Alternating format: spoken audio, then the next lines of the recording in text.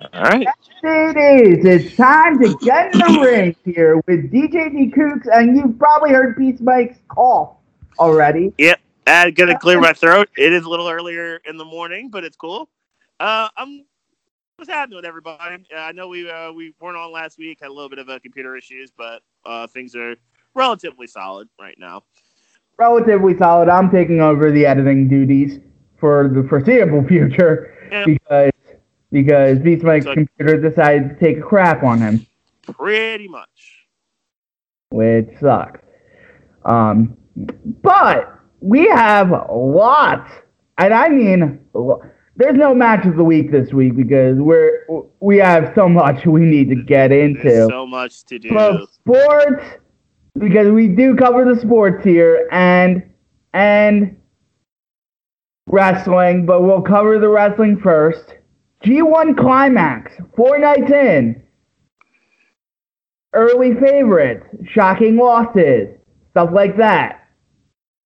AEW Fight for the Fallen runs up against Evolve, which was interesting. Hmm. Impact Slammiversary, which was very good show. It actually was pretty good overall. Cage and Elgin had a pretty good. Let's start with that. Come on. We're actually going to open with Slammiversary because it technically happened a week ago, and we were going to cover it last week. Hmm. But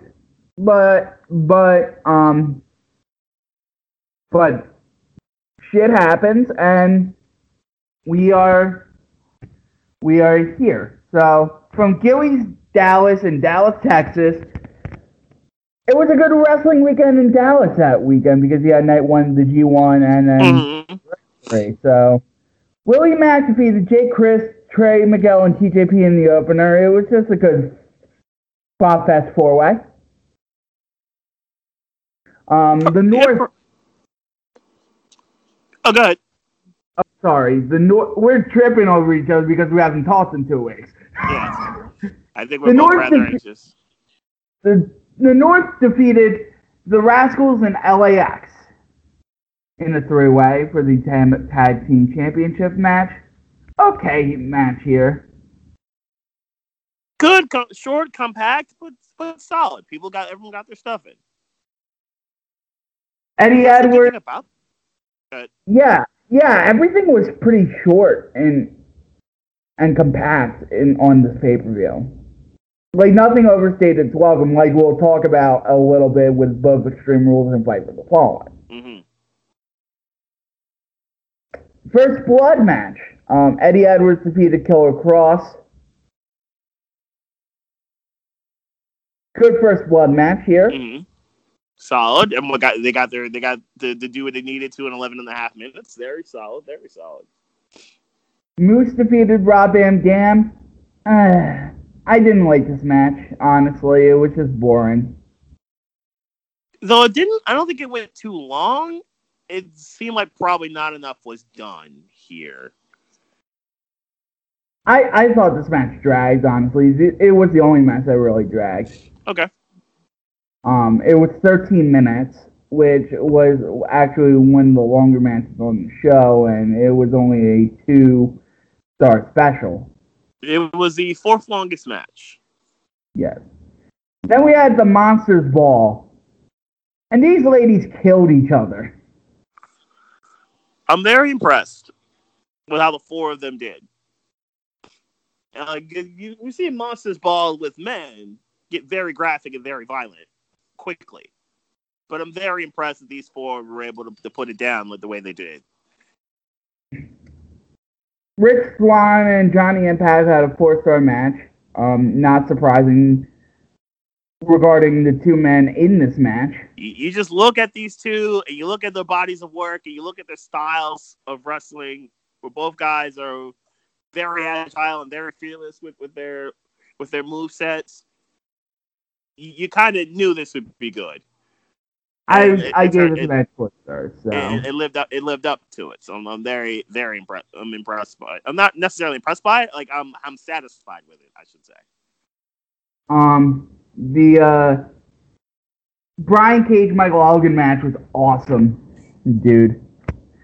This was just a big hoss fight with guys doing things that they shouldn't be able to do. We do enjoy those hoss fights. We certainly do enjoy our fair share of hoss fights. Yes, we do. And then after the match, a masked man, not Rhino, but it wasn't Rhino who was under the mask, but they're going to reveal it as Rhino when his contract runs up. Spears Elgin.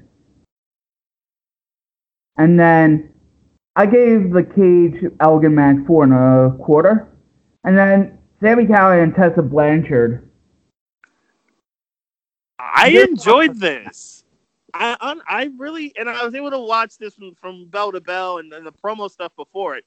I really enjoyed this. I really enjoyed everything about it. I enjoyed the run that Callihan was on, where he was so ruthless and became like the best, I guess, the best heel in the company. I enjoyed the build up with how Tessa Blanchard got involved. Like I really liked how all this played out in the match itself. Like I legit thought that Blanchard was going to win at points. Like after the early onslaught by Callihan, I thought Blanchard was going to win at points during the match. Blanchard really carried herself tremendously well. I think Callihan did his part too. So I thought it was a very good match on both parties. Definitely. Yeah, your thoughts echo mine. Your thoughts echo my thoughts on this, and I thought this was a wise use of the intergender format. It looked to elevate Blanchard, even though she was booked strongly, and then Callihan was even stronger by defeating her. Mm-hmm. So in that case, it was very good. It accomplished the goal I think that they set for the match itself. That most intergender matches don't do. Right. We're both parties involved actually come out better for the better. Like, I know Beyond does intergender, and I'm just not a fan of intergender because I just can't suspend my disbelief. I understand. I was suspending my disbelief a little bit with this. So yeah, there were legit points in the match where like, oh wow, Tessa's gonna beat him. There were legit points for Tessa, like, oh wow, Tessa's actually gonna beat him. Especially when she did the bat and then her finisher. I'm like, oh, this part she's actually gonna beat him. But Callihan was just a little bit too strong, so I'm all for that. Yeah, and then he wins it with the Cactus Special, and then sealing the deal. My God, this match was very good. Good way to end the show. It sure was. And Callihan showing respect afterward to Blanchard, letting Blanchard have the ring, which I thought was a nice touch. G1.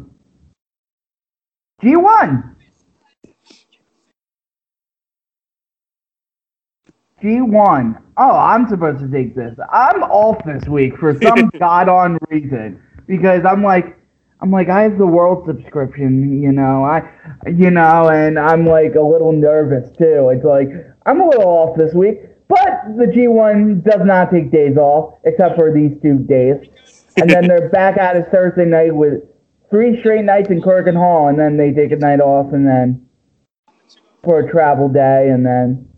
So this is the longest stretch that we're going to have, besides the week before night 1 and night 2, of no G1. So it's going to be pretty consistent hereafter, and we're going to cover the G1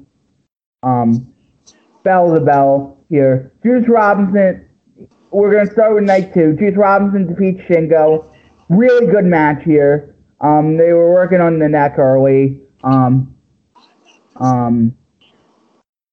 Shingo showed great fire, and Shingo was great, and Juice getting some great fire. I rated this at 4 stars. Moxley debuted against Taichi. A lot of smoke and mirrors in this match, but a good 3-star brawl here. Toru Yano, Tetsuya Naito sucked. It was only 3 minutes and 52 seconds, and Naito barely took a bump. So it's basically a squash match, and Naito... Yeah. No, Toru Yano defeated him. Okay, yeah. So basically, it's a squash because Yano gets a shock win. Right. Which we knew was coming. I don't think we thought Naito would be the guy he'd get it against, but we knew it was coming. And then the match that I think you should watch from this night, Big Tom Ishii versus adorable Hawaiian Buddha Jeff Cobb. Again, we are both fans of big hosses doing big hoss things and then stuff that cruiserweights would do. We are fans of this. But there's no cruiserweight stuff in this match. No. It's just big hosses just beating the shit out of each other and doing filthy things to each other in the beating the shit out of each other's department. I just made that sound more disgusting and not on sound. But hey, that's how we do it here on Get in the Ring. Basically, you had your inner Big E in you. It's pretty much what happened here. Yes, I have my bigger inner Big E Langston, even though I'm not really that big fan of the New Day sometimes. But New Day Rock. But Big Tom Ishii starts off his G1 campaign with a 4.5 star match, and we'll be talking about Big Tom Ishii, doing Big Tom Ishii things. He will certainly become a fixture. Not fixture. He will certainly become a theme of the show. Yes, he'll certainly become a theme of the show because he always becomes the theme of the show. Goto defeats Jay White here. In his return, he took a couple months off to train at the LA Dojo. Very good match here. I went 4 stars on this match. He finally beats White. The crowd was hot. Very good, but not quite great. But I gave it 4 stars because I'm generous. Zonka gave it 3 3/4. I just bumped it up to 4. You just gave it a solid 4. I just gave it a solid 4. Then we had night 3 of the A block. Night 2 of the A block, night 3 overall. And watch this whole night. This whole night was freaking fire. So it starts off with Lance Archer defeating Bad Luck Fale, and Archer has 4 points here.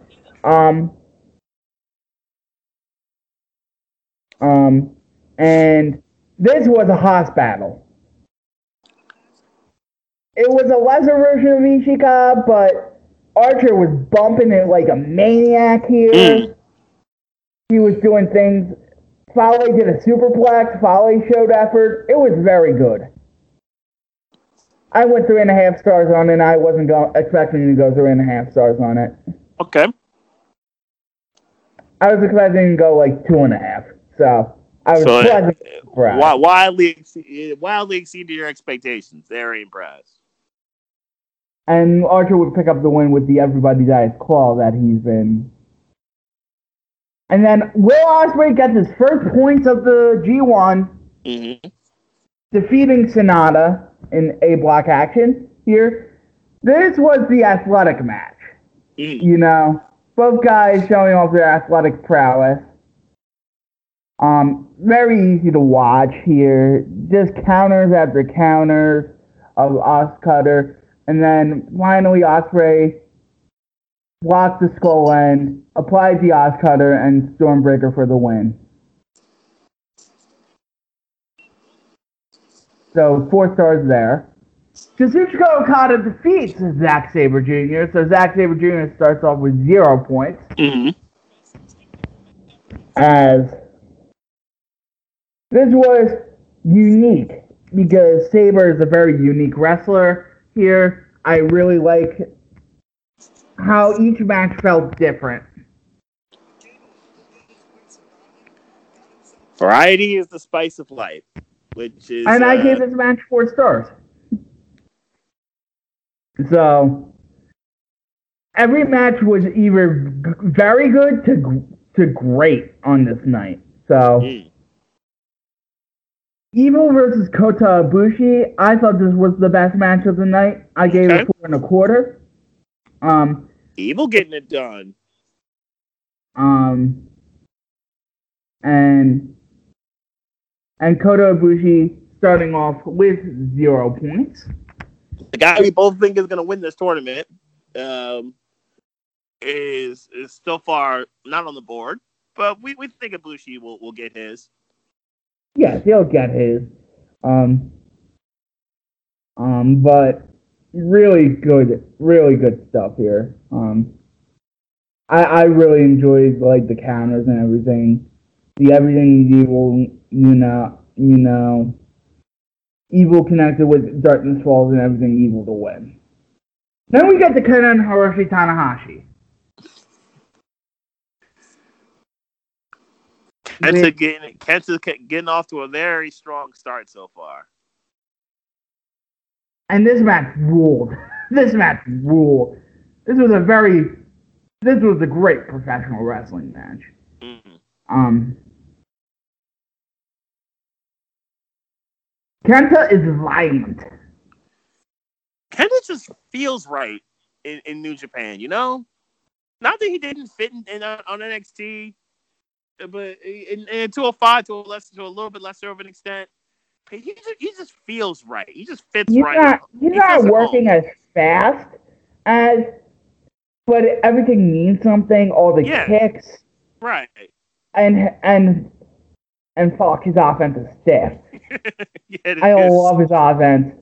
So A block is we talked about it before. The depth of A block. There's just so much flash, and there's so much swag involved in the A block, and then B block being the physical block, being the block where if you're gonna win it, you're gonna earn it. If you win the B block. Then we had Shingo Takagi getting his first win on night 4, defeating Toru Yano, with the pumping bomber, here. Better match than his stablemate, Naito. But this went 6 minutes. Nothing to see here. Juice Robinson defeats Hiroki Goto. This was pretty good.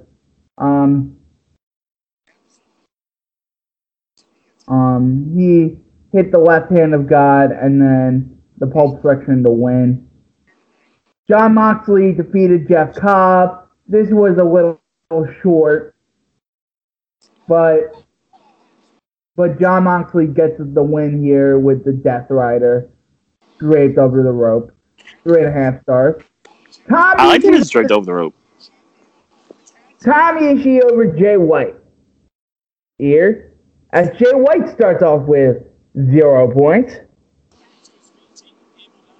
Ishii with a good start. Ishii and Juice with good starts so far.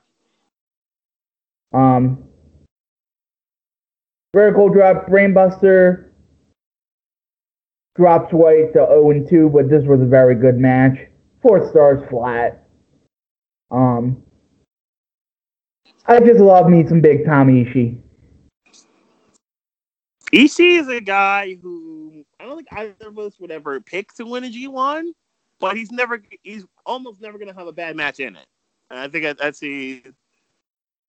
whether win or lose, he's almost never going to have a bad match in a G1. And you're probably going to get a great match. Yes. So, and this was great, so I enjoyed it. And then, my match of the night, the main event, Taichi defeats Tetsuya Naito, as Naito starts off 0-2. Mm-hmm. This was very good. It lacked the Taichi bullshit. Okay. Oh, so it was serious Taichi. It was serious Taichi. Which,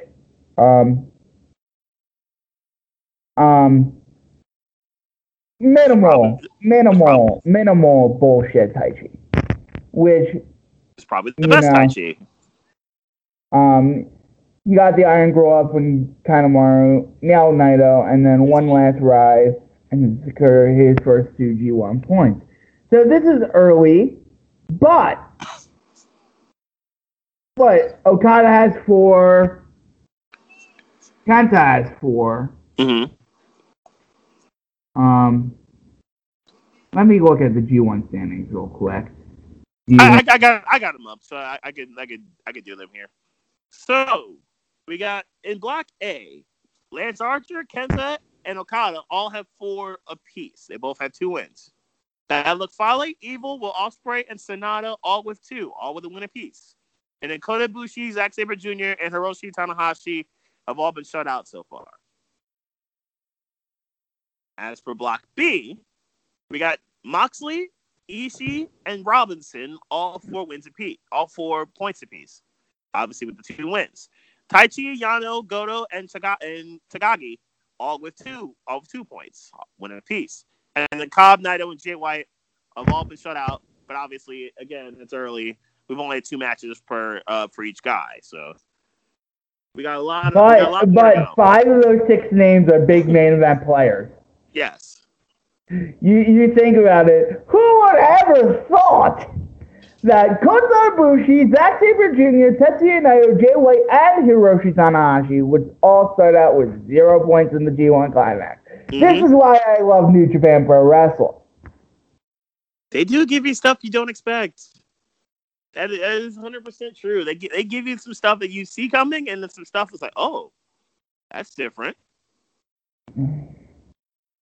But we had the 3 Korakuen Hall shows. One of them main evented by Will Ospreay versus Kota Ibushi.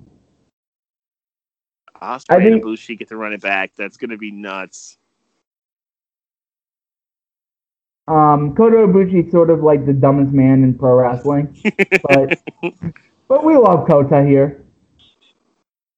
We do love Kota. We do love Kota. And how stupid he is. But sometimes. Yeah. But we had to get to this weekend in pro wrestling, even though we already sort of did get into this weekend in pro wrestling.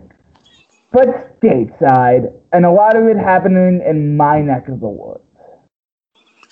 Yes. So, we want to talk about Extreme Rules, or what do you want to talk about Evolve first? Let's talk about Evolve, then Fight for the Fallen, then Extreme Rules. So, Evolve and Fight for the Fallen happened as pretty much neck and neck with each other. And this was the 10th anniversary show that it took place in the 2300 Arena, aka ECW Arena. Honestly, I enjoyed it. I thought it was a good show, and D. Coots thought it was a good show as well. I think we both would agree it was the best show on the card. It was the best show of the 3 big ones for the weekend that happened. Yes, I would agree with that as well. It was solid from start to finish, and it started with. I think we should. Let's see the order. I'm trying to think of the order of it. That Fatal 4-Way, I think was the Fatal 4-Way was second. No, Briggs and Anthony Green was first. That's right. Yeah, he probably doesn't like you, Josh Briggs. It was the first. I thought it was good. Josh Briggs actually does look like he's gonna go places and evolve. I do like Anthony Green. I like Green's collabo with Brandy Lauren. I think that's a solid combo together, and I also love me some Zubas. I'm all for the Zubas. Josh Briggs looks good though. Josh Briggs actually legit looks really good, and that was a good match he had with Ant Green to start the show. Stephen Wolf beating Sean Maluta. You may remember Maluta from the Cruiserweight Classic and from parts of NXT. Stephen Wolf defeated him, Kurt Stalin, and Harlem Bravado. Bravado's character also nice, and a pretty good fatal 4-way. It ended very suddenly, which I was surprised, a little bit surprised by. But I thought it was a good fatal 4-way nonetheless. So I was all for it. Arturo Ruiz beating Anthony Henry, and an outcome that came out of nowhere. And Ruiz knocked out Henry. If ever there were a Nyko moment of the week for wrestling, that's it. Ruiz caught it with a nice, I think it was a nice kick to finish the deal. And Henry was out cold once he hit him. I kind of didn't love this no DQ match, although the ending. Some people were saying this was the match of the weekend. I like the story. I don't know. I guess it's probably just too much happening, too much interference on the behalf of Brandy Lauren. Yeah. But I did. But the ending was very different. I was not expecting that ending with the dive into the chairs. I was not expecting that ending. But so Brandy Lauren gets the dub there, Babatunde looks like a beast. Babatunde. If Vince McMahon watched this show, he's probably calling up Babatunde. If ever there were more ways to get me some more Babatunde, I need those ways. That was. He is signed, by the way, to WWE, which I'm very good with. That chop, that first chop he gave him, and the commentary to that chop, well, Lenny Leonard, where it's like that wasn't sweat coming from Colby Corino, that was Corino's soul. I thought was perfect. To which I'm very happy for Gabe and Lenny Leonard. Let's call it like it is. Gabe Sapolsky has been a good wrestling hand for the past 10 years, for over 2 decades, and he finally gets his moment, and Lenny Leonard has been a great commentator. I'm happy for those 2 guys, and I'm happy for a lot of the guys on this card. To actually get some shine on a big stage. So that's the part about this. Yeah, Babatunde basically destroyed Colby Corino. Think of it this way. If you remember Steve Corino, yes, that is his kid, and Colby Corino's probably Steve Corino size. So naturally, Babatunde should easily have defeated Corino, and he did. So the Unwanted, their crew, which looks like a pretty good crew actually, AR Fox and Leon Ruff defeated them for the Evolve Tag Team Championships, and that was dope. I thought that was a good tag match. I like the story that built around it. So good look for AR Fox and Leon Ruff to win the tag titles. I thought that was fun. Then then my favorite match of the night, and probably my favorite match of the weekend, of Riddle and Gulak. Excellent tech wrestling from both parties. This was highly entertaining from bell to bell. Riddle getting it done, but it was highly entertaining from bell to bell. I have no issues. This was a sprint. It really was. And it felt like, I look at the timing of it. It felt, I guess it went on for 15 minutes. It felt faster than that. It was so good. The match itself was so good, and the crowd was hot. The crowd was hot pretty much all night, but this match was so good. Austin Theory, whom I really like. Now, first the Heyman part, which I thought was dope.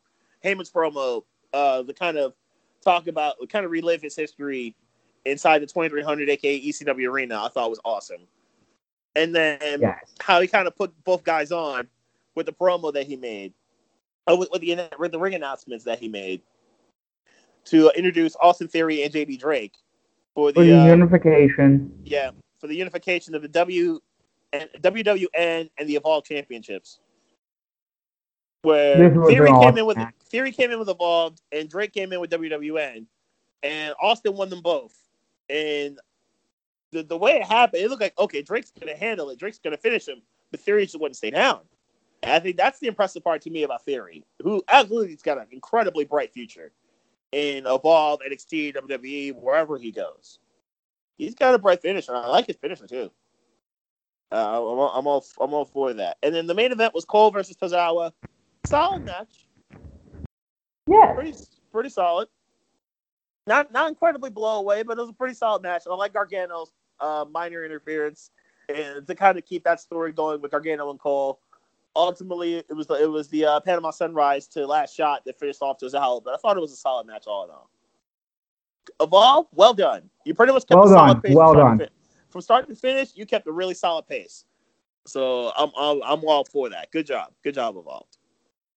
Now, basically down the street, Extreme Rules, which also happened in Philly, the following night, and you might as well start. Which is literally down the street. No, we're not kidding about this. Quite literally down the street. You just have to take Broad. You have to turn on Oregon and then turn on Broad. Yes, basically the 2300 arena is on Swatson and Rittner, which is basically, it's a stone's throw away from Oregon, and you can basically get from one arena to the other in about 5-10 minutes, depending on traffic. And basically to start go a tad out of order because I mentioned Gulak before in this show. Gulak was the only one to be on both shows. He ended up defeating and retaining his Cruiserweight Championship from Tony Nese, which was a pretty good match. Why, again, the Cruiserweights are on the pre-show, I don't know. You don't know. It's not a good look. We both like the cruiserweights. Gulak did getting it in against Tony Nese. Good job. Another match I don't think should have been on the pre-show, and Paul Heyman agrees. Shinsuke versus Finn Balor was a pretty productive match. I'm happy that Shinsuke won. It seemed like Shinsuke was MIA. I didn't know Shinsuke had left or what since WrestleMania. Because ever since before he beat Balor on SmackDown last week, we legit hadn't seen him since WrestleMania. And now Shinsuke gets it done. Shinsuke gets the win and wins the Intercontinental Championship. I'm all for this. I'm all for it too. Somebody tried to say that Shinsuke was the first to win the Intercontinental titles in both New Japan and WWE, which we're like, wait, you do know Chris Jericho exists, right? Chris Jericho exists. You know Chris Jericho exists. Yeah. Yeah, Jericho responded to that tweet too, like with the eyes, like, you know I exist. Yeah. only the greatest IC champion in the history of WWE. I mean, like, dude has 9. And you can actually make the argument that Shinsuke is the greatest IC champion in New Japan. Yeah. So because he put that belt on.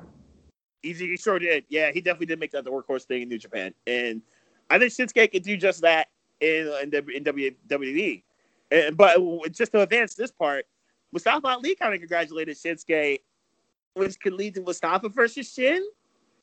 I like it. I like it a lot. I'm all for this. Let's see some new blood for the IC title. I didn't like Finn Balor's reign. Nah. To tell the truth, I didn't like Finn Balor's reign. It just didn't do anything. He didn't do anything with the title. So I think Shinsuke can do something. But it's not his fault. No, it's not. He just wasn't put on TV. It just I guess wasn't able to have like enough competition for it. Other than Almas, he didn't really have any other competition for it. But I think Shinsuke could draw some people for it. You can get Ali's gonna get involved. Can I make a hot take? Finn Balor's overrated.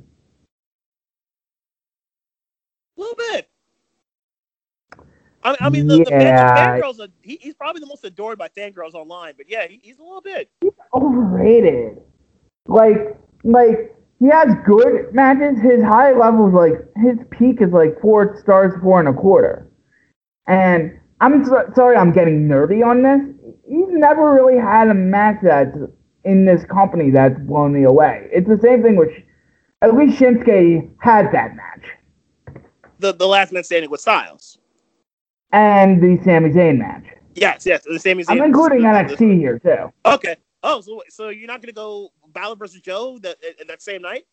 Yeah, Shinsuke was the best match of the two. Balor Joe was the 4.25 star match, which is Finn Balor's peak. Okay.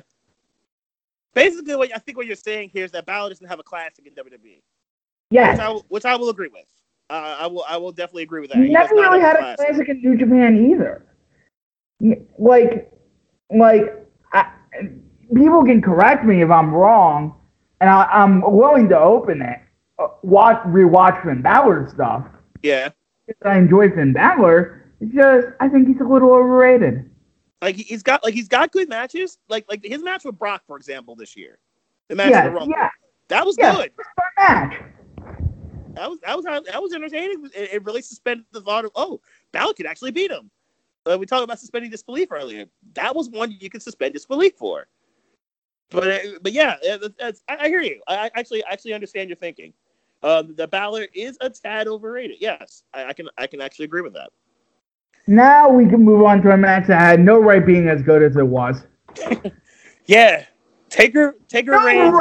No right had Undertaker working his ass off. Taker looked really, really good. I don't know what happened here. Did Taker go back in the time machine? Did we go back to 2005? Yeah, that's what I'm saying. We go back to 2005? What happened here? Undertaker, what did you do? Like, that was really, really good. That was awesome, Taker. Like, when's the last time we saw Taker look that good?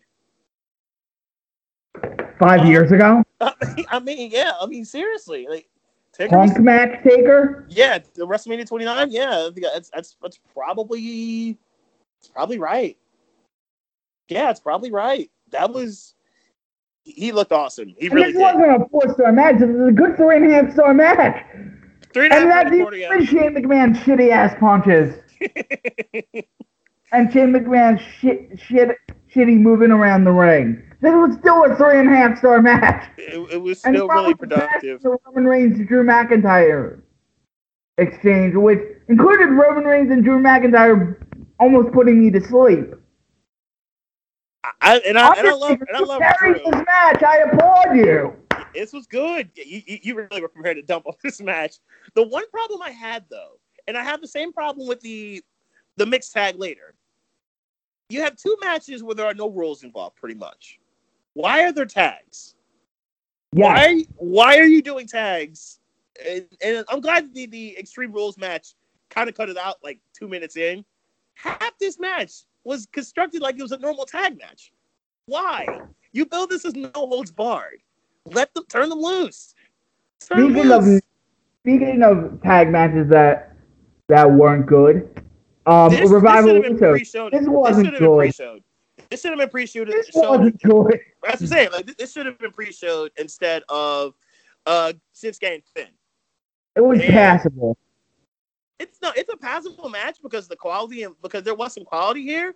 I think my thing about this is that I think Usos and Revival Usos and Revival have another gear that I think they can get to together. I expected them to do that for this match. They just didn't do it. I do think they have another gear. I think there's more coming from those two teams, which is fine. I just think there's another gear that they're going to get to. So yeah, it's a 3-star match, probably 3.25 maybe. No, I gave it 2.5. That's fair. That's fair. If you want to go on the low end of the totem pole, average. If you want to go, it actually is pretty. It actually is right in the middle. But if you want to go to the low end of the totem pole, acceptable. But it's like I think there's more that those two can get to. I think there's a higher level that these two can actually do. These two teams can do together. So I expect more from those. Is what I'm saying. Aleister Black defeats Cesaro. Solid. I thought it was a solid match. Cesaro's strength is incredible. As that counter to the Meteora to the pop-up uppercut was dope. It was as hard hitting as you would expect from Cesaro and Aleister. And when Aleister caught him with that black mask was dope. Good match for Cesaro and Aleister. So I was happy with this. Bayley, Alexa Bliss, yick. Glad this rivalry's over. This dragged on a bit too long for me too. I got the same issue with the Fatal 4-Way with Alexa was involved in on Raw. It dragged on too long. If you cut the time by a third on both matches, you'd have done so much better on both parties.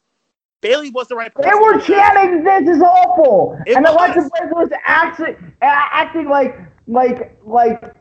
they were doing a competent job. They weren't doing a competent job. They were botching everything. It dragged on too long. It was the Fatal 4-Way on Raw just dragged on way too long. And this match of Extreme Rules was better than that because not much wasn't. But it was the right ending happened. Bayley was the rightful winner. Bayley to end this thing with Alexa. Alexa really doesn't need to be champion right now, honestly, unless they're going after the tag titles with Nikki. But I think it's fine that Bayley remains champion. And just to advance that whole thing, Bayley was Ember Moon's choice of a partner to deal with Sonya and Mandy, and Bayley and Ember ended up winning, which led to Bayley ended up challenging Ember for the SmackDown Women's Championship at SummerSlam, and that's a match I love to see. Fucking God. Yes, I want that. I'm all for Ember facing Bayley, and hopefully, I kind of hope Ember wins. I like watching Ember Moon wrestle, and I think that's going to be a really good challenge for both parties. I think it'll be a really good challenge together. To kind of advance this on Raw, Natalya won in the Fatal 4-Way to get to the number one contendership for the Raw Women's Championship, and I'll explain later who Natalya will face. Next up, we have the Last Man Standing match. Last Man Standing with Braun and Bobby Lashley. They were just big and dumb. I liked it more than you did. No, I mean it in the most complimentary way. Okay, I see what you're saying. It's just two big. You know what I mean? This was just two big idiots just crashing into each other. Good 3.5 star match. It was. I just really don't like Last Man Standing matches. I don't like. It reminds me of Sesame Street. 1. Ha ha ha. That 2. counts. Ha ha ha. 3. That's how they count. That's true. That's pretty elementary. The match itself, referee aside, I enjoyed it, and don't mind the renovations. They've been talking about the renovations of Wells Fargo Center for a couple years now. They should be finished, those renovations, I think this year, on the building, which is why you saw like the parts of the building were kind of closed off. Good match from start to finish. Good way to end this feud with Lashley and Strowman. And then Braun looking like the Kool-Aid man. Effectively, yes. I thought that was funny. The Kool-Aid. What he's referring to, if you don't know, is the Kool-Aid man from Family Guy. Whenever everyone says, "Oh no, oh no, oh no, oh no," no, that's what the Kool-Aid man does normally. It is, but it's always funny. It's always funny. Strowman finishing with that power slam off that stanchion, off that sand, on through that area there, I thought was dope. So good way to end it. Strowman wins last man standing. Believe the tag match was next. This was fucking awesome. The tag match was awesome. The tag match was dope. Daniel Bryan and Big E, I need to see this match. Yeah, more of Daniel Bryan and Big E. Yeah, when we've seen them wrestle before against each other, but it just worked. They just work together. It's just really good chemistry between the two. And Big E acting like it's doing his best Tomohiro Ishii impression. He's like, "Yeah, is that all you got, bitch?" Yeah, pretty much. I want to see Big E versus Tomohiro Ishii. That would actually be awesome. That would actually be fucking awesome. That would actually be really good. Just see two big dudes with their bona fide strength, who are all power and all strength with underrated speed on both parties. I think that would actually work out really well. New Day gets it done to win the tag titles again. I enjoyed all that. I enjoyed the silliness of Heavy Machinery. I love me some Heavy Machinery. They'll be tag team champions soon. I have to think they'll be tag team champions one day and one day soon. But I did enjoy this match from bell to bell, start to finish. Definitely the best match on Extreme Rules. I thought after this match, this pay-per-view fell off. Except for the Kevin Owens. Yeah, Owens' promo was great. The squash match with Ziggler, I kind of wish it wasn't a squash. No, it was perfect because Dolph Ziggler doesn't. Because I don't ever want to see Dolph Ziggler again. And Ziggler doing the whole thing with Miz, I guess. I mean, yeah. we loved his Circle 2016, but I don't want to see that again. I don't think we need to see it again. I'd rather see Miz do other stuff. I want to, and I don't need to. How about that? That's fair. That's fine. I think it's I just want to see Miz do other things. You don't have to do that with you don't have to do that with Dolph anymore. Miz is advanced his career much higher than Dolph did. It's Ziggler should do other stuff, and Miz should do other things in WWE. It's just not necessary. And then AJ Styles Ricochet had a dull match. I can't believe I'm saying this. I'm shocked too. It was dull. Yeah, I thought. Let's move on. I don't have any more thoughts than that. We talked about Owen Ziggler. Kofi and Samoa Joe sucked. It was stale. I thought that match would be better too, and it just wasn't. A hot take: Kofi Kingston's title reign sucks. It's been underwhelming. Like the best match Kofi's had since he's been champion was with Owens, but the best one-on-one because the Triple Threat match with Zayn and AJ was pretty good. But the best since he's been champion has been with Owens, and he hasn't had that blow-away classic championship defense. He's faced good competition, yes, but he hasn't had the blow-away title defense. Like that's the one you look back to when it comes to Kofi's WWE Championship reign when he eventually loses it. He hasn't had that yet. He needs to lose the title. And that's Come on now. I think Kofi will lose it. I would have given it SummerSlam that he and New Day probably all lose their titles all at once, but we'll see. And then the main event, which was the Extreme Rules match, where you expect to see weapons, fine. The end of days was shocking. I did not see that coming. I think that's which is sad. That's more the takeaway from this match than the actual match was. With the fact that Corbin hit the EOD on Becky. No, the best part of the segment was the cash-in. And then Heyman, who teased it for several weeks, the cash-in finally goes down. Lesnar cashes in on Seth. 2 Germans in an F5 later. Lesnar's the Universal Champion. And though normally I do not like Lesnar as Universal or WWE Champion because he holds those titles hostage. But I think in this case, I don't think this is going to be a long title reign. I honestly think they did this to put more people in the seats inside SummerSlam, to put SummerSlam on, to give SummerSlam more of that name and that prestige. And then Lesnar loses the title to Seth, and then everyone moves on. I honestly think that's what's going to happen here. If it doesn't, then we got a problem. But I think that's going to be the end game, is that Lesnar loses it to Seth, and then we all just move on from there. And honestly, the first guy I want to see Seth fight is Bobby Lashley after this. If it's not Bobby Lashley, McIntyre. It's got to be one of those two after Seth gets it back. And why I say Seth getting it back is that Seth won a battle royal with a lot of the people that I just mentioned, also adding Sami Zayn involved here, to become number 1 contender for his championship, for Lesnar's Universal Championship. Meanwhile, I mentioned Natalya before, and obviously this kind of carries on the Becky Lynch part. Natalya won the Fatal 4-Way with Naomi, Carmella, and Alexa, beating Alexa last, to have her one-on-one match with Becky as she returns to her home country of Canada. I don't care. I don't care. I think Natty sucks. Natty's overrated too. Let me throw on all the overrated people on this roster. Natty. All right. You want to go like all overrated team? All right, let's see it. Like, who's on your all overrated team? Baron Corbin. You know that is a definite. Let me look at the roster right now. Okay. WWE roster.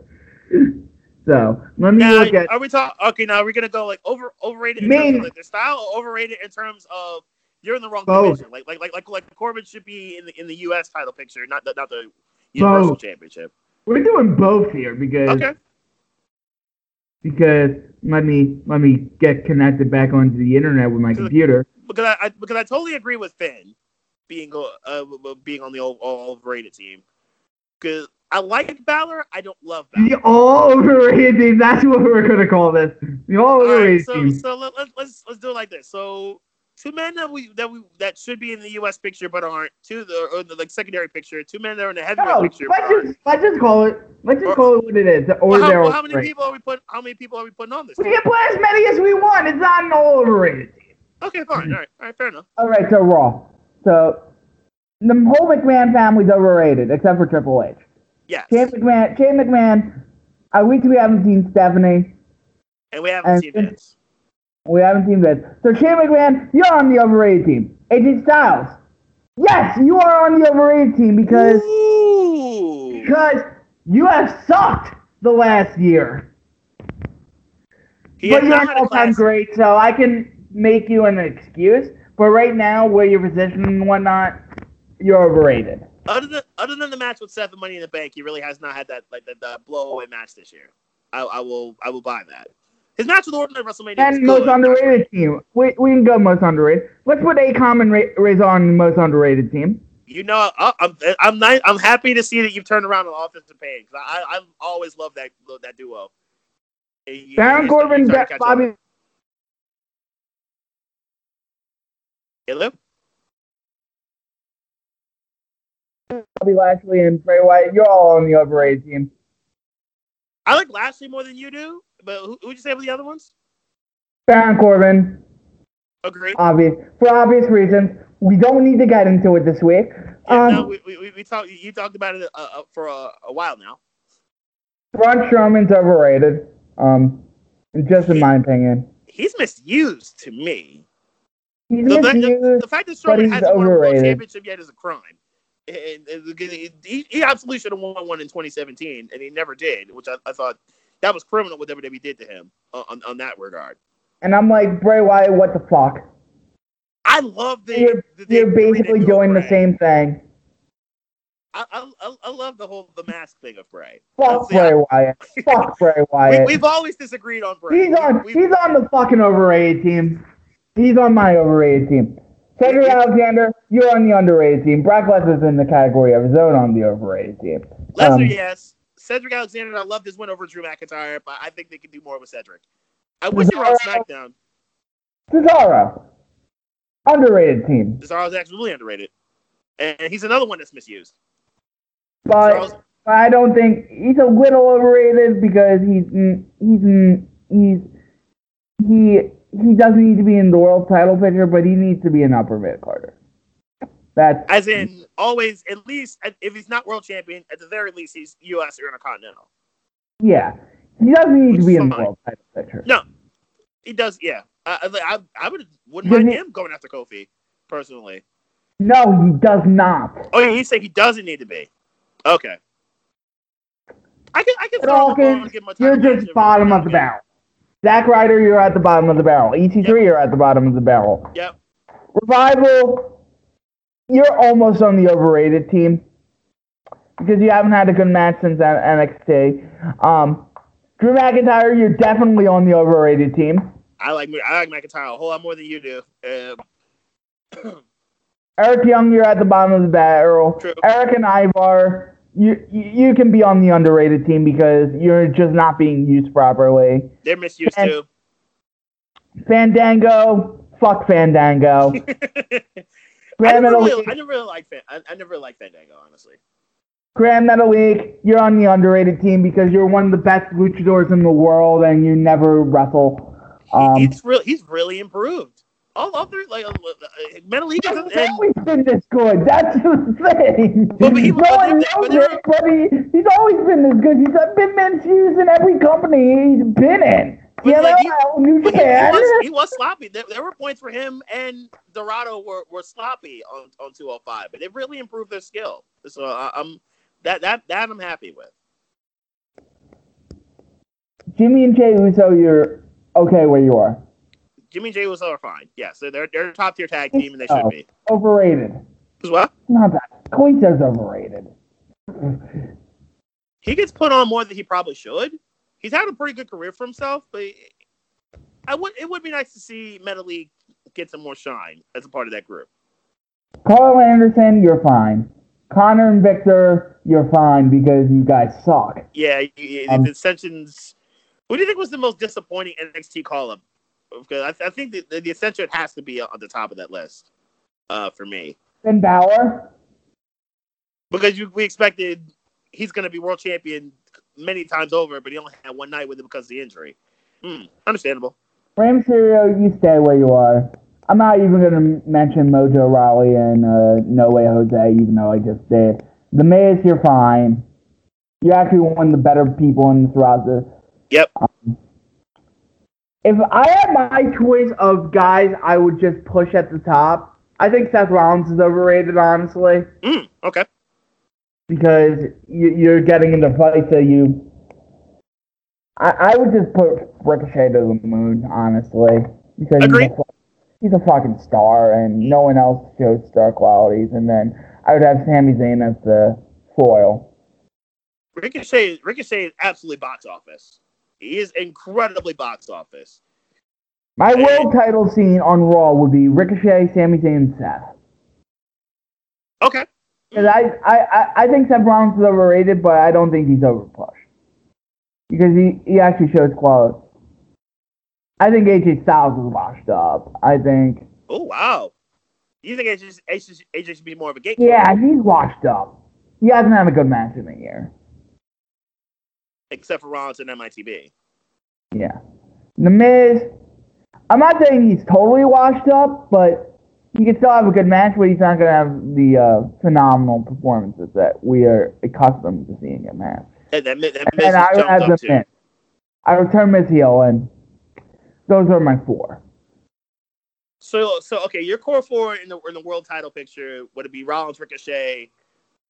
You say Rollins, Ricochet, Sammy, and Miz would be your fourth? And Miz is your fourth. Miz would be my fourth because no one else exudes star power. Unless if you call up Adam Cole. Which they're probably going to do. Which, to me, I think if you call Cole, I think you might have to call up all the other ones of Undisputed Era. Which I'm fine with, okay? Which is perfectly cool. Which is perfectly cool. Okay. I'm fine with them calling up Undefeated Era because that's tag division needs. Even though we thought the I think NXT's tag division is pretty set. Main roster's just overrated overall. There's a lot of parts like, you're overhyped. Like you're and then being pushed too strong in some cases. Like Kofi Kingston needs to get lost. I'm sorry. I'm sorry. You're a good mid-card hand, but you're not in the main eventer. If I had my choice of guys I would push to the moon, I would still have Daniel Bryan in the fucking world title picture. The fact that he's in the fucking tag team division is fucking a crime. I get why it puts Rowan on. I get why they did that for at least for Rowan's sake, but I agree with you. I think Bryan should be there are more stars on there are more guys with star quality on SmackDown than there are. Agreed. No, yeah, SmackDown's got a whole lot more depth. Alistair, Andrade, Ali. Those are three guys I push. Buddy Murphy, I push. Buddy Murphy, I definitely push. Yeah. Oh yeah. Buddy Murphy, I push. Underrated. Yeah. Yeah. It's a crime that Buddy Murphy hasn't been used the way he really at all since he got called up. Like, well, my world title scene would be totally different. On Owens would definitely be like my 10th piece. Owens looks like he's going to be nuclear hot for the next year and a half. This screams WWE Championship. Randy Orton. I'm tired of seeing Randy Orton in the fucking title picture. Fuck Randy Orton. Orton would be my gatekeeper on SmackDown. Orton's my gatekeeper. Yeah. Orton's the gatekeeper because like he's the kind of guy where like he can put on a whole lot of people, but Orton doesn't really need to win anymore. Like, he's probably a first ballot Hall of Famer in WWE circles if he did nothing else. It's not necessary for Randy to do anything else. Right. So I just don't care about Randy Orton. Like, I get it. You put him on. You put him on like big matches and big shows. Like I like. And I would fucking push Big E to the fucking moon. Big E would be awesome. Big E would be an awesome world champion. I think Big E would be a tremendous world champion. I really do. Like, I'm looking WWE better than Big E would be an awesome world champion. Yeah, I think Big E has. And there's no star. And I'm sorry to say it. I feel bad saying it. Charlotte Flair's the biggest star of all the women, and it's not even close. No, it's not. Becky is okay. Becky's had a good run. She's on the overrated team, honestly. Becky's had a good run with the championship. Like, she's had a good run over the last year. But Charlotte is your Becky Lynch is not as good as people think she is. That's just my opinion. She puts herself on, just puts herself over well. I like Becky. I like me some Becky Lynch. I'm all for Becky. But yeah, Charlotte definitely is her centerpiece. And I think Charlotte just needs different rivalries. I think Charlotte just needs different blood. You know, I've been saying Charlotte versus Ember needs to happen yesterday, and we haven't seen that yet. And then NXT Future Stars, because we'll just do it. Damian Priest is too old. I'm sorry to say for my boy Punishment. Okay. He's like in his late 30s, dude. Mm. Cole, I'm putting on the main roster right away, and I'm putting Yui. I call up Yui as a whole. They've done. Yeah, I'm going up Yui as a whole. Yes. And I put them in their proper divisions right away. I call all four up to I don't call up Gargano because I'm scared of what Vince McMahon would think of him.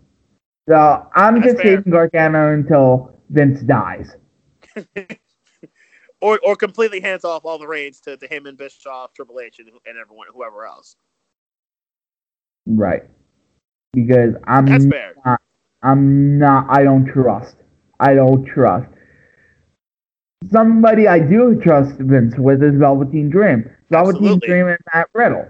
I would call them up right away too. I think Velveteen, though I would like to have seen him be NXT champion, I think Velveteen's been a very good North American champion.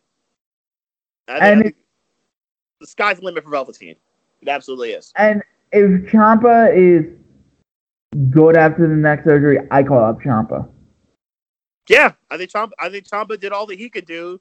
Ciampa beat all the other best guys as NXT champion. There's not much more Ciampa could do here. And then the UK roster, I'm fucking calling up Walter and Dunn. Because Walter, to me, Walter and all of the VSBs, all four guys I call up now. I'm not calling up Tyler Bate because I'm scared of what Vince McMahon will do to Tyler Bate. Oh, okay, it's Gargano syndrome for you. Okay, understandable. It's Gargano. It's the same thing with Gargano. Yeah. Tyler Bate definitely has skilled. Yeah, I think he's a more skilled Gargano, but yeah, I understand what you're thinking. I fucking call up Walter because Walter's just... He oozes charisma and basically has to say 3 sentences. It's a beautiful thing. And I fucking call up Grizzled Young Veterans. GYVs are awesome. GYVs are a great team. Specifically Zach Gibson because he can cut a fucking promo. Zach Gibson is such a great heel. He's such an excellent heel. He really is. I fucking call up Tony Storm because Tony Storm has more star quality than any of the women in... Not named Charlotte? Not named Charlotte? No, she has more star quality than Charlotte, in my opinion. Really? I don't... I like Tony Storm a lot. I'm a big Tony Storm fan. No, I get you. I like Tony too. I'm with it. I'm with this whole Tony Stein business. I don't know if she's a bigger star than Charlotte. But I'm with you. I think if you push her right, yeah, she could be. The other woman I would call, the other 2 women I would call up right now, and these people are on NXT. Not Candice. The other people I would call up right now on NXT are Bianca Belair and Shayna Baszler. Yeah, Bianca. No. Forget my Tony Storm take for a second. Bianca Belair is the fucking superstar, and you need to fucking push her out. I love Bianca Belair. I love everything. Yeah, she uses more charisma than Charlotte. Yes. Bianca you Belair. Need to fucking push Bianca Belair to stratosphere. Sorry, this got into a deeper WWE discussion, but no, Bianca Belair is to me, she's the woman on NXT or NXT UK that could carry it on a star level. And I can cut the WWE roster in like half. Between main roster and NXT, like there are so many guys I don't need on my WWE TV. So, but yeah, I think Bianca Belair is what I think Sasha Banks absolutely should be. Well, they got to me, and that's the first rivalry I push if Sasha comes back. That's the first rivalry I push is her and Sasha. The charisma is there, the swagger is there, the hunger is there, that fire and that passion to succeed and prove everyone wrong is there with both parties. To me, either they're a tag team together, or that's the first rivalry for Bianca when she gets called to the main roster. I love it. I think Bianca Belair has got star and champion written all over her many times over. And it needs to be called. It's just, unless she wins the NXT Women's Championship, there's nothing more she really needs to do in NXT. Mia Yim I like, but I think Mia Yim is fine in NXT right now until Mia wins the title and basically beats Shayna, so Shayna can get called up. But those are the that's honestly those are the 2 are Shayna and Bianca that I would call up from the women's division right now. I think the 2 other 4 horsewomen I think are. I think they should stay put and get a little bit more time, but eventually they get called up. And then if I was AEW, I'd say fucking LAX. LAX is LAX are free agents, so I'd fucking sign LAX. So like, I would offer them an obscene amount of money because they're honestly one of the best tag teams. I'll put the tag division on real nice. And that tag division's already very good, but then you put LAX in it, yeah. That'd be really nice. I think that'd be a really good way to go. And then, tag division. This is the thing. New Japan has about the same size main roster as the WWE main roster. I wouldn't get rid of any of them. Because they're all pushed properly. Yep. But they are pushed better than at least they're utilized better. They're utilized to their best So that's just my thing. So AEW Fight for the Fallen. A show I thought was solid. Nothing super blown away, but I thought it was a very solid show from start to finish. Yes. Did you watch the pre-show? I didn't.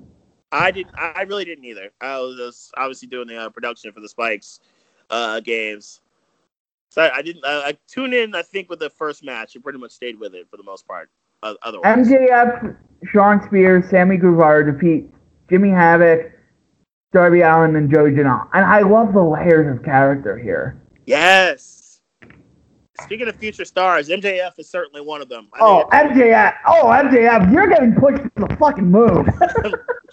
I love me some MJF. As we mentioned this before, I think after Double or Nothing, MJF's the type of dude where you want to if you're facing him, you want to punch him in the face. But if you're watching from afar, you don't want him to get punched in the face. You still want him to get punched in the face, but you acknowledge he's pretty good. Yes. I think again, we're just giving a say, like you kind of want him to get punched in the face either way, but you kind of secretly cheer for MJF. And then Spears, man, what a lease on life this guy has. What a difference a change makes. What a difference a company change makes. He looks so much more comfortable and much more relaxed as part of MJF. As part of AEW. He's just and then you had the intertension between Spears and MJF because MJF. This tag match was awesome. I went 4 stars on it because he's one of Cody's boys. That's right. And MJF is loyal to Cody. Oh, that's gonna be such a turn. Oh, I'm looking forward to the day where MJF turns on Cody. That's gonna be start something with there. That's gonna be so good. Oh, that's gonna be good. This was all action and strong character work. 4 stars. This was great. It was. Speaking of not great, Brandy Rhodes stinks. She needs to get out of the ring. Somebody on the social suplex chat was like, "Is basically Brandy Rhodes is the Lacey Evans of AEW?" I think was that. I kind of look at it. It's like that's not a terrible comparison. That's a really good comparison. On the outside, she looks. They both look gorgeous. And oh, by the way, supreme troll move by Lacey Evans, riding Seth on the back of her pants. The supreme troll move by Lacey Evans. But yeah, but they both look gorgeous. But at the same time, neither really ready for that life. Neither really ready to be anywhere close to be a champion right now. And both need a whole lot more work in the wrestling department. But they absolutely both look the part. Yeah, so that's all I need to say about that. The Dark Order defeats Angelico and Jack Evans and Jungle Boy and Luchasaurus. Luchasaurus is a fucking star. Love Luchasaurus. I do like Jungle Boy and his crew, and Jungle Boy Luchasaurus. And I love Marco Stunt. I love the fatality finisher from Dark Order. That's such a good finisher. I love that finish. They're going to be a team. But the breakout stars of this match wasn't the Dark Order, and it needed to be the Dark Order. Yes. Because it bombed. The Dark Order had a good showing, but not a great showing. Not the showing they should have. Yeah, that's very fair. Still a 4-star match, and I'm like... But still, it's like... Hangman Page defeats Kip Sabian. This match was way too long. Agreed. Yeah, it dragged. I didn't like the power of it should have been a 12-minute compact match. It felt like a half hour or so. It was 19 minutes. It felt like it was longer than that. It was... I like the post-match angle. I would belt up Jericho and make Page my pet project. That's fair. I think that's understandable. I was trying to think who your top face, not named Omega and Moxley, would be. Page. You put Page third. Okay. I put Page third. But I think that's Omega, also fair. you build it to a Moxley Jericho. Yes. Whatever your biggest show of the year is going to be in AEW, that's your main. Yeah. Completely understand. You like SoCal Uncensored versus Lucha Bros. Lucha Bros, that team, they just pop off the screen for me. I don't mind SoCal. SoCal's a good tag team. Lucha Bros just jumps off the page for me, and I just find them to be all in all very productive team. That's a really good team. They and I think Lucha Bros. If ever that, I think there should be whoever the first tag team champions are for AEW. I probably have them as such, and probably them fight the Dark Order. I think would be the first thing I would do with them. And eventually, obviously, you build up the SoCal and other squads, but I think Lucha Bros would be the first team I would say in the tag champions, honestly. And I love what Lucha Bros can do in the ring. Plus, the ladder match challenge with the Bucks, I think, is going to be awesome. Yeah, the ladder match is going to be fun.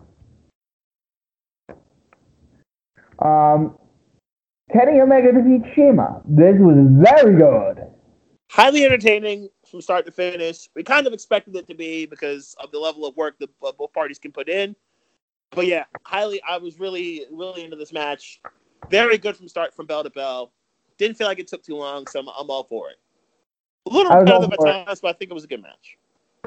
Yeah, a little repetitive, but Kenny is going to do the V trigger like 10,000 times.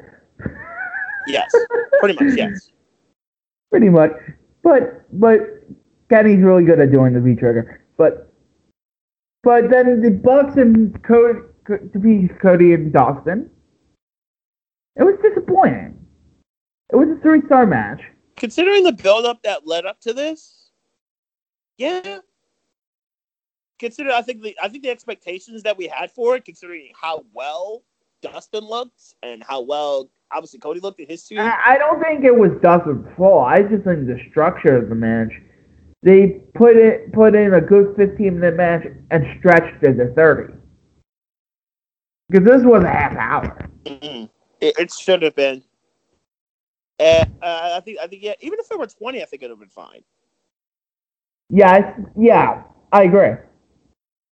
So I think it would have been fine there, but I think it was at least 10 minutes too long. But another enjoyable show from AEW, and the show looked different because it was in an amphitheater too. So I liked that. I like the stage.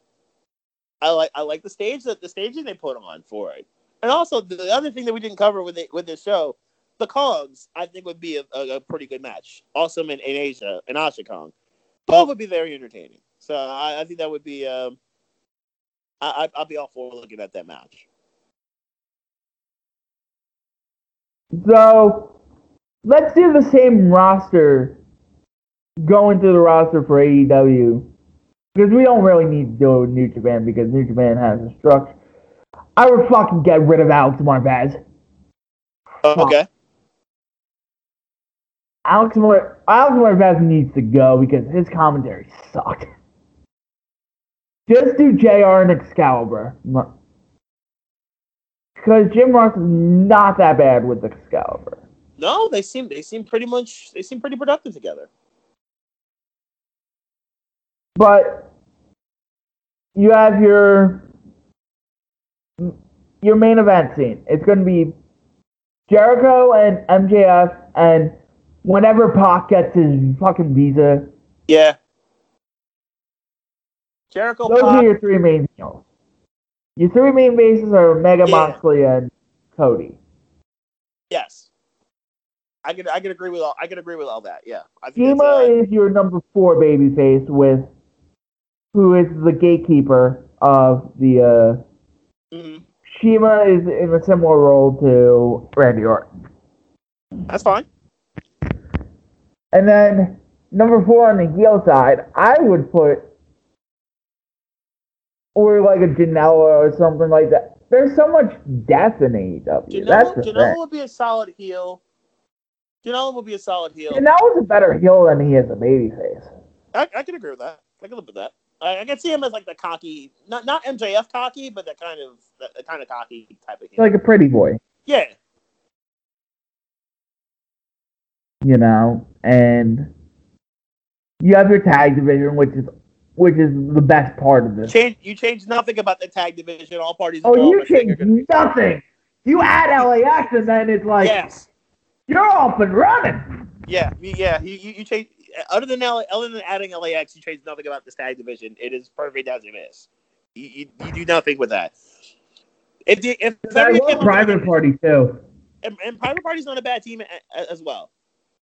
But I think when it comes to if they ever build like an Intercontinental Championship, I like Darby Allin is a guy I like. Darby Allin, yeah, I like Darby Allin too. He's a guy I like. Singles wrestlers, honestly. Probably. Because I think he may have too much in the World Championship picture. Because the first guy I probably put on as IC champion is MJF. Yeah.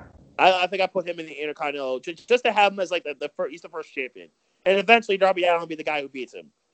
I think. Okay. And then after that, probably Shawn Spears. I'm kind of torn on Spears. Like, to put him in the heavyweight division or put him in the IC.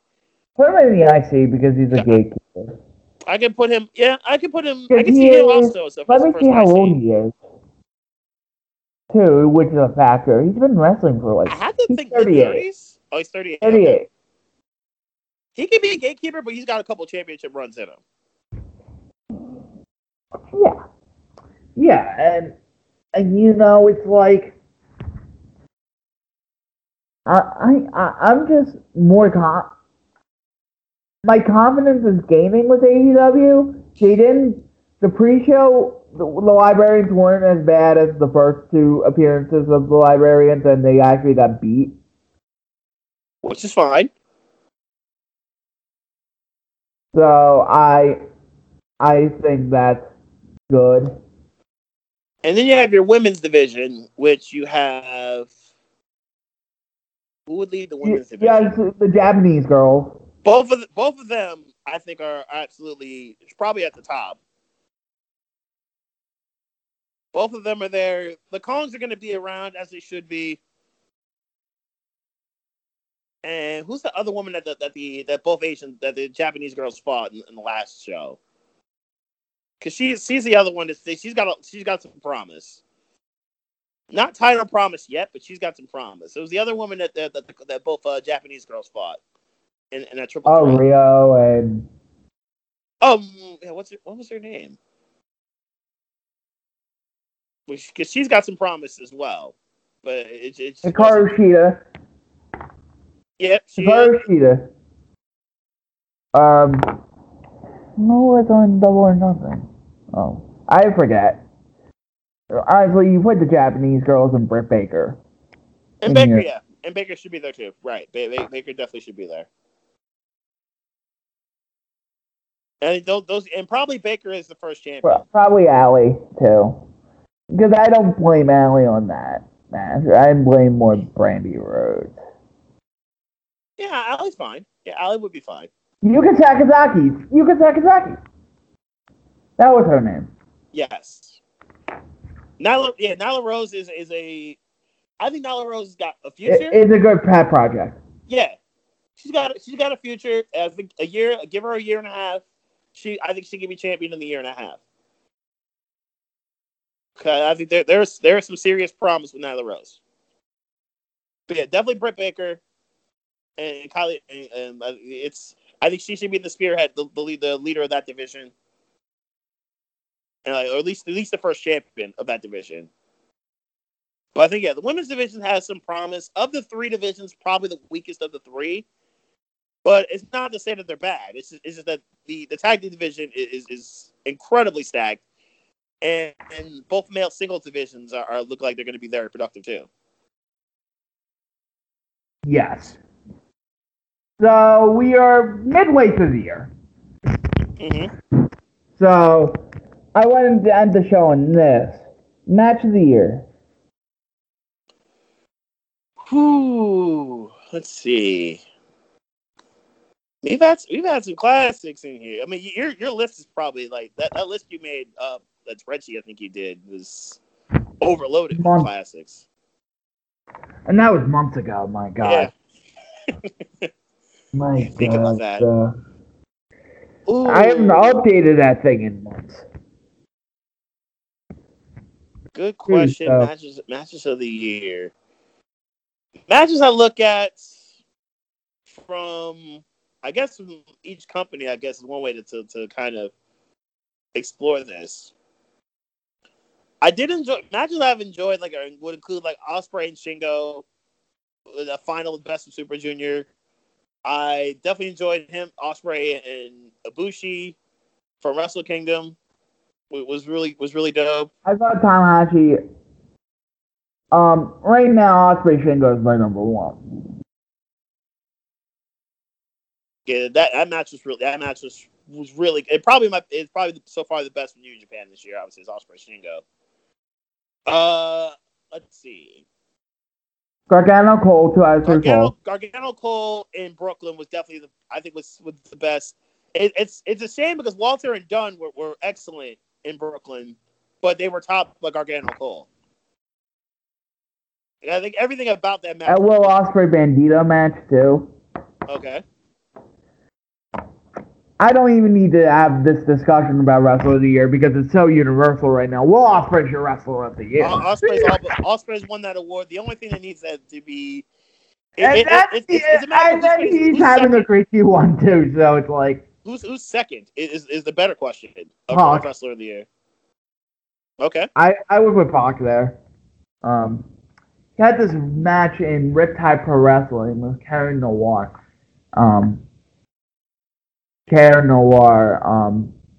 That was really good. It's up for free on their YouTube page. I just think Pac has worked to his character very well. And I watched Dragon Gate too, so it's like easier for me to say Pac, but I don't know who would be number 2 in the major companies. Because AEW hasn't done enough. Right. Yeah, they're more so looking for whoever 2020 who would be their best people. Yeah. But yeah, I think it's a New Japan race. And Will Ospreay's lap the field is not even funny. Ospreay's put out some classics, and it's every match Will Ospreay puts on, it's a classic this year. This is an all-time great year for Will Ospreay.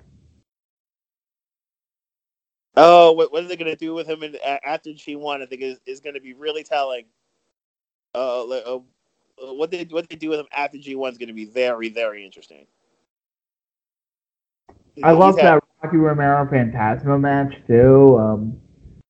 The Bucks versus Phoenix, and so your top 10 matches according to Meltzer: 2, 4, 6, 8, 10. He hasn't really gone too 5 happy this year. It's only rated 2, 4, 6, 8 matches 5 stars and above because he broke his own scale. He does. But if we took almost every Will Ospreay match this year as the horse bears, it's just ridiculous. So Will Ospreay's money running both Flair says and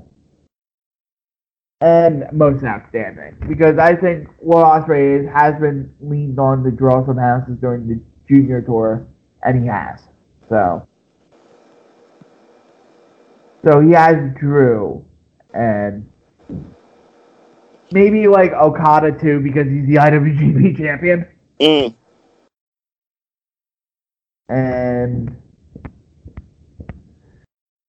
And then I would just do that. And then I would put Pac for 3rd. Okada's had a good year. It's not like Okada's having a bad year. It's Will Ospreay is just that fucking good. Ospreay's just been so blow away. It's like, are you kidding me? What's going on here with Will? Like Will, it's literally indescribable what Will Ospreay's doing. It's almost like what Kazuchika Okada was doing 2 years ago. I think that was the other thing I was kind of considering. Like, what kind of years did you put Will on here? Like, what kind of like level? Like, how crazy of a year? Like, Omega's had some great years, but like, has Omega? Omega hasn't had a year like the Okada Ospreay year, right? Where Okada in I believe it was 16 or 17. Every Okada match was fucking phenomenal, and then Will Ospreay just took that to another level. And I thought Walter's 2018. I thought Omega was Wrestler of the Year for 2018, or did he only win one of the two? Let me look at the awards. I'm pretty sure Omega won. Omega had a year where he was head and shoulders the best. 2018. Was 2018? Yeah, where he finally beat Okada, and he had classics leading up to it. He had the classic with Jericho. He had good matches with Okada. He to me, and I'm just saying this. He won the award last year. Right. But he didn't lap the field. It was okay. Yeah, I see what you're saying. Like, it wasn't. There was a debate with Omega's year. Because he had Kota Ibushi on his heels. He had Okada on his heels. Right. But there is none for this. There was no debate on like best draw and stuff like that in wrestling. Omega was the best draw, but in terms of having great matches, I thought Walter had a better year than Omega in 2018. You just like Walter's quality better. Yeah. And I thought Will Ospreay had a better 2018 than Omega. You liked his quality better. But Omega had the whole package. Let me give you the years of most outstanding wrestler. Let's just do that. Because that will give me a great look on like great years in pro wrestling history. Because normally Okada in 2017 was phenomenal.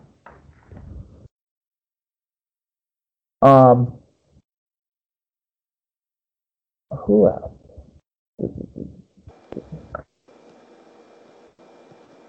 Last real WWE guy to win that award was John Cena in 2010 for Flair Faz. Which, yeah, looking back at Cena's 2010, he had the rivalry with Batista, and then he had the whole thing with Nexus, which I really did enjoy that. And yeah, I think no one's seen Cena in 2010 from WWE. Which, let's see. Because he won Tanahashi. Tanahashi won 3 straight years in 2011 to 20. You could say Styles, but part of that was the New Japan run, too, in 2016. Yeah, I would have argued AJ for 2016. I would definitely would have argued AJ. Because, yeah, it was seamless from when he ended in New Japan and then instantly turned into the best guy in WWE. Like, it was seamless what AJ did. So here's the history of the Flair Faz Award. And then we'll look at most outstanding as well, because I think Will Ospreay is a good contender for both. Harley Race in 80 and 81 for NWA. Flair won it from 82 to 86. This is why they call it the Flair Faz Award. Flair won it for 4 straight years. Fair enough. 5 straight years. 5 straight years, yeah. 82 to 86. 5 straight years. Yeah, that's 5. That's 5 straight. And then Riki Choshu won it in... I don't know much about Riki Choshu, and was he making great matches or was he drawing? Kira Maeda, that was more of a draw. Ric Flair in 89. Ric Flair 89 is a year you think of creatively and at the box office. Flair won it in 92 as well. Jumbo Tsuruta. That's 8 for Flair? That's 7 for 8 Flair for now? Flair. That's 8 for Flair. And Flair doesn't win the award again. So his last one was 92. It was the year he won the Rumble. Okay. Year he won the Rumble, yeah, and 1 year he won the title for the WWF. Right. Flair 89, I would argue, but we don't have enough house show matches. This is the thing. We see everything now. True. So, let's go to most outstanding, which started being awarded in 86. So, Flair in 86-87, Fujinami in 88, Flair in 89. That's 3 out of 4 for Flair. And then 3 straight years for Liger. Then 2 straight years for Kenta Kobashi in 93 and 94. 95 was Manami Toyota, the only female to win the award. In 95. Imagine that. And Rey Mysterio in 96. Sal in 97 is an interesting case. Great in-ring years. I would say Flair 89. You think it would be maybe the best all-around year? Okay. Flair had the best all-around year up until Okada in 2017. But this is best in-ring. So Flair in 89, which he also had a great year in the box office. And then Misawa in 97. 1 second. Which he also won the Flair Stats Award. I'm just thinking out loud. 06, Danielson having a great year in Ring of Honor. And then New Japan has won.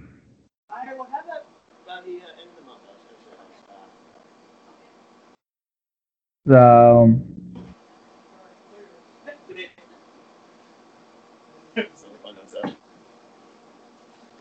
I'm just thinking out loud. Of guys who had those signature years. To me, in ring one, I'm thinking more in ring. So Misawa 97. Okay. Because Misawa had a legendary year in 97. I need to go back and watch a lot of Misawa. Kobashi in 93.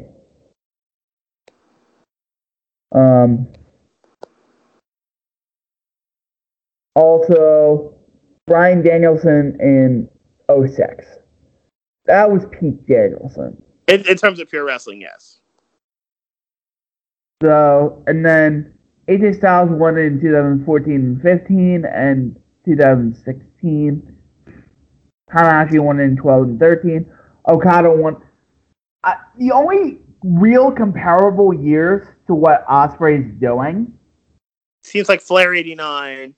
Misawa 97. And Danielson 06. And Okada in 2017. So at worst, it's the 5th best all-around wrestling year of all time. At worst. And we're seeing everything Ospreay's doing. Whether that's true. And you could make the case. This could be the greatest wrestling year of all time for any one individual person. In ring, yeah. And we're only in July, dude. Yeah. Dude. Oh, wow. That's scary. I'm not trying to, blow smoke up Will Ospreay's butt. It's we have to stay facts here. It's we're seeing the quality of stuff that he's doing. We're seeing the quality of stuff that he's actually doing. And he's put on people. He's had some incredible moments. He absolutely has the moment of the year where with the Hurricane Rana spot with Ibushi. And they both do the look back like, are you kidding me? You just countered that? Or you just it landed? That's absolutely the wrestling moment of the year, and that won't be touched. As good as Lee and Dijakovic did to kind of replicate that, but that moment won't be touched with Ibushi and Ospreay. But yeah, it's just thinking of what else he's going to be able to do in this G1, as well as the remainder of the year. Ospreay's maybe just getting started. That's terrifying. It's terrible. Will Ospreay already in his young career. Pretty much since he I think this is the first time we both kind of sort of saw him in 2016 or 17. I think it was the year where he faced Sabre in Dallas, the WrestleMania weekend. Take this what you will. And the DBZ moment with Ricochet. I think it was since that run. I wish he could do it single. His lowest rated singles match is 3.5 stars. That's unprecedented. That's absurd. Are we talking this year or talking in general? We're talking this year. That's absurd. Because Ospreay Ibushi,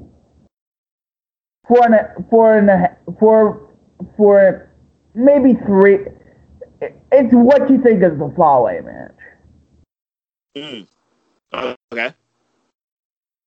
It depends on what you think of the Fale match. I rated it at 3.5 stars. I also rated it at 3. But here's every Will Ospreay singles match according to Dave.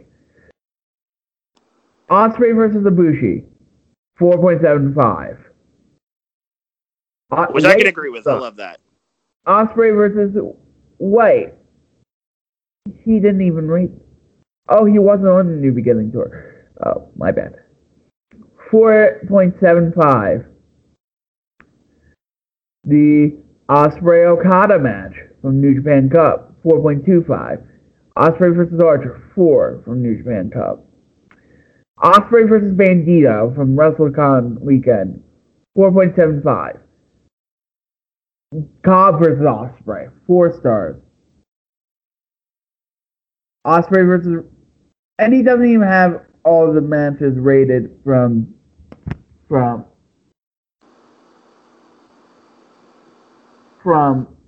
I can't even look at Dave's ratings because he doesn't have every Ospreay singles match rated. But he has 1, 2, 3, 4, 5, 6, 7, 8, 9, 10, 11, 12, 13, 14, 15, 16, and if you include tags, it's 17. Matches that are at least 4 stars. That are at least 4 stars according to Dave. This is ridiculous. I think just to sum it up, I think the only thing left he could do is have one of those 5 stars. Let's take a look at Okada's year in 2017 when he won the award.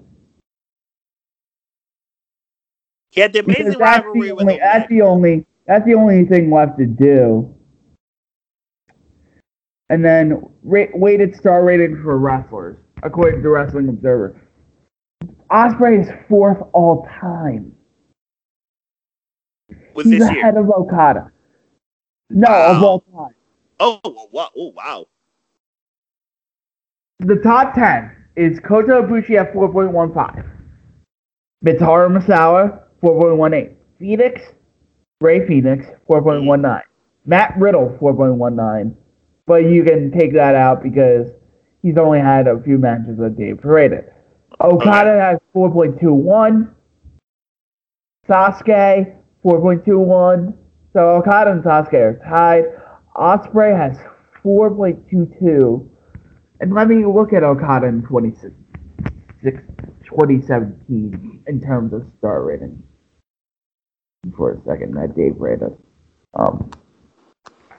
2017. So I won in 2017. Oh, let me do this. So 2017. Of course, Tanahashi Okada, 5 stars. Mm-hmm. 6 stars. This is where you broke the scale. That Omega match at Wrestle Kingdom. The Omega match at Wrestle Kingdom. That was an all-time excellent story that they told. He had a 6-man tag at New Year's, 10-man tag at New Year's Dash that rated at 4 stars. We'll exclude that. 2.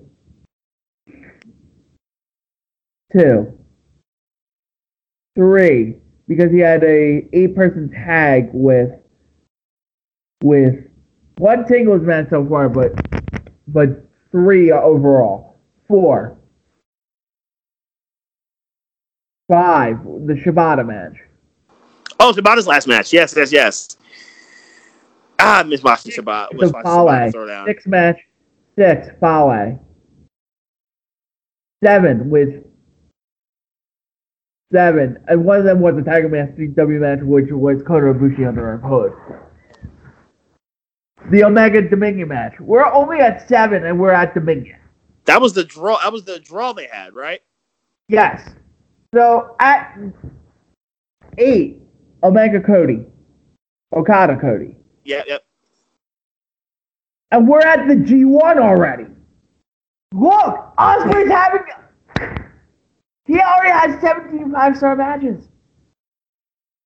4-star plus matches. He's got double Omegas, and Omega's only a G1. Okada.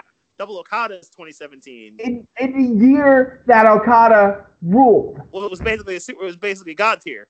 Like Okada was basically God mode in 2017, and Ospreay's doubled that. Ospreay has doubled that. I think the only thing I could say in Okada's defense so far is that Ospreay hasn't had that 5-star or higher. Yeah. No, the Shingo match. Oh, so you put Shingo at 5? Okay. I put the Shingo match at 5. That Shingo match was ridiculous. Let's just count. Okada. 4 quarters. Yeah, 4 to 3 quarters is that match's floor with Shingo. Yeah. So he had a match with Elgin, which I do believe I've seen, and that match with Elgin was really good. Yeah. Okay. I definitely did see that. 8. 9 with Sonata. 10 with Kojima. Dave rated the Juice Robinson match at 3.5. Day 14, G1. He doesn't even rate all the G1 match. My God. I know that the match he had with Omega at G1, where Omega Evil. What did I have? 10. 10 at Kojima, right? Or 11? I believe you're at 10, yeah. 11. 12 with the Suzuki match. Okada Omega. G1. 13. 14 with Okada Evil at King of Pro Wrestling. 15 with the World Tag League final day. We're only at 15 in the year of our Lord of Okada. And Ospreay's already topped it in terms of Dave ratings. I'm not making this up. That's the kind of run Okada. That's the kind of run Ospreay is on right now. And you could add more to that if you think the Ospreay Okada versus Ibushi versus Tanahashi Sabre, Suzuki Sabre versus Tanahashi and Ospreay, which I rated at 4-star. So that's another match. This man is ridiculous. Is the point that we're saying here, and we're only at the relative start of G1. And plus, I'm not going to do Flair and Metallo because not everything was taped. but this is Ospreay's topping Okada here. This is. And we're basically mid-July. We're halfway through the year, dude. We're Ospreay basically has mid-July. G1 ahead of him. He's got the rest of G1, because... and he, not only does he have the rest of G1, he's got a super stacked lineup in his A block to top Okada. To do it with. Yeah. With Okada, Ibushi, Tanahashi, Saber. Dude, Ospreay's gonna have the best year in wrestling history. It looks and feels like it. It really does. In ring year, I'm just saying not in terms of draw. Yeah, not quite drawing power, but yeah, definitely like in terms of in ring quality of matches.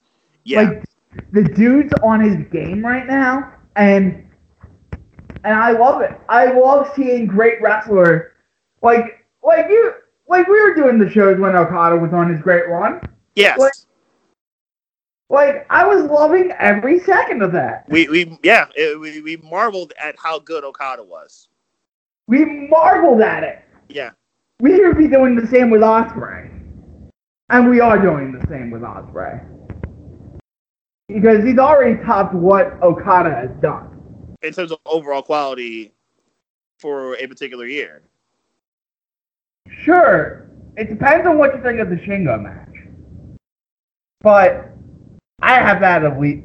I don't break my 5-star scale. And then he has had two really other high-end matches in the Dragon Lee match. And because Dave broke a scale, it's hard to tell and everything. But that does skew it, yeah. We broke the scale for the Omega, with him and Omega, where Omega and Okada. That does tip the scale average-wise a little bit, but ultimately... But in singles only, Will Ospreay has a 4.45 weighted star average in the Observer. 10 points higher, Okada. Not 10 points, a tenth of a point higher. A tenth of a point lower than Okada. Omega has, and Gargano are, and this is for singles only, which they have this stat there, according to TB. So the dude is at his apex. And he's still so young. Also, what, 25? And he had the Eagles match that was very good. Dude, the dude has 24-star matches. Absurd. And he's what, 25, 26? Because it also depends on if you've seen the TLC match at Progress with Aussie Open, too, which rocked. And what you think of the Aussie Open stuff, and what you think of Scotty Davis, Will Ospreay. This dude, I'm just being dead serious right now. This dude is topping himself almost every night. And he's hungry to do so. He's incredibly hungry. He's never... I mean, he's obviously, I'm guessing he's satisfied with what he does, but he's never truly satisfied with what he does. He's trying to raise the bar even higher than what he already has. And I think that's what makes it special. That he's not content. Yeah, I think that's the word I'm looking for. He's not content to just settle at, okay, I'm really, really good, but let's get really, really great and top really, really great every night. I mean, and that's another part that makes it special, I think. Yeah. The floor in this dude's 3 stars. If you think of the Fale match, if you include the Fale match, dude's floor is 3 stars. This dude does not have a bad match. I'm just amazed. He's only 26. He's only 26. He's too. only 26. That is absolutely gross. And Okada was 29 when he did his epic run. This dude can get better. That's the point. That's the point I'm saying here. He's only 26. That is absolutely that's just unreal right now. Yeah, he just turned 26 last May. That's Ospreay's age right now. It's wow. It's just ridiculous. He's not going to be doing all the high flying stuff, but he's gotten a lot better. He won't have to. His ground game is really good. He doesn't have to be a tech wizard. His ground game. He's just overall got a really good ground game.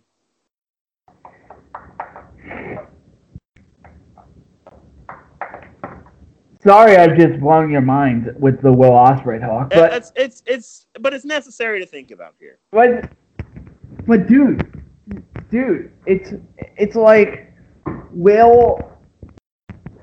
people don't realize that this guy's universally regarded, except for in a couple circles that think he sucks. Mm-hmm. But those people that think he sucks for outdated reasons. Like, you can't tell, are you fucking kidding me? Yeah, really. So, I just went on a Will Ospreay rant, and I'm like, I wasn't expecting to do that today. But I think it was necessary to kind of put in the context how good of a year that guy's having. Yeah. And I think it was 100% necessary for it. So I think that's a good way to kind of. Because no one's really looked at the stats and saying, looking back and say, and Ospreay's going to have more singles matches than Okada because it depends on what you think, how heralded is Okada's here. Honestly.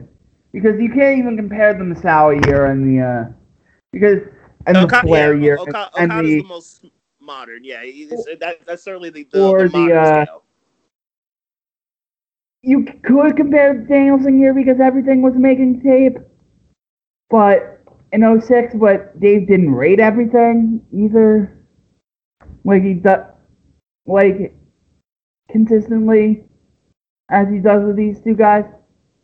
So, yeah, we're talking about the greatest ever year in wrestling history. Plugs before me and Beast Mike started talking about sports. All right, so obviously Twitter.com/Beast Mike is where you're gonna find me. I'm going to try to do those previews I was talking about before. Like I kind of got like the stuff. I kind of got like the writing work prepared for it. Audio, I'll figure it out. I'll still try to get them out there. I will be back on the Spikes on Friday. Back doing the producing for that. And I know that this school is going to start pretty much a month and a half, which is nice. So still got a little bit more time before that. But you can find me at Twitter.com/Beast Mike, and obviously I'll be talking sports as I normally do there. DJ D Coops Wrestle, GITR Wrestle is where you can find me. And until next week, we will see you later.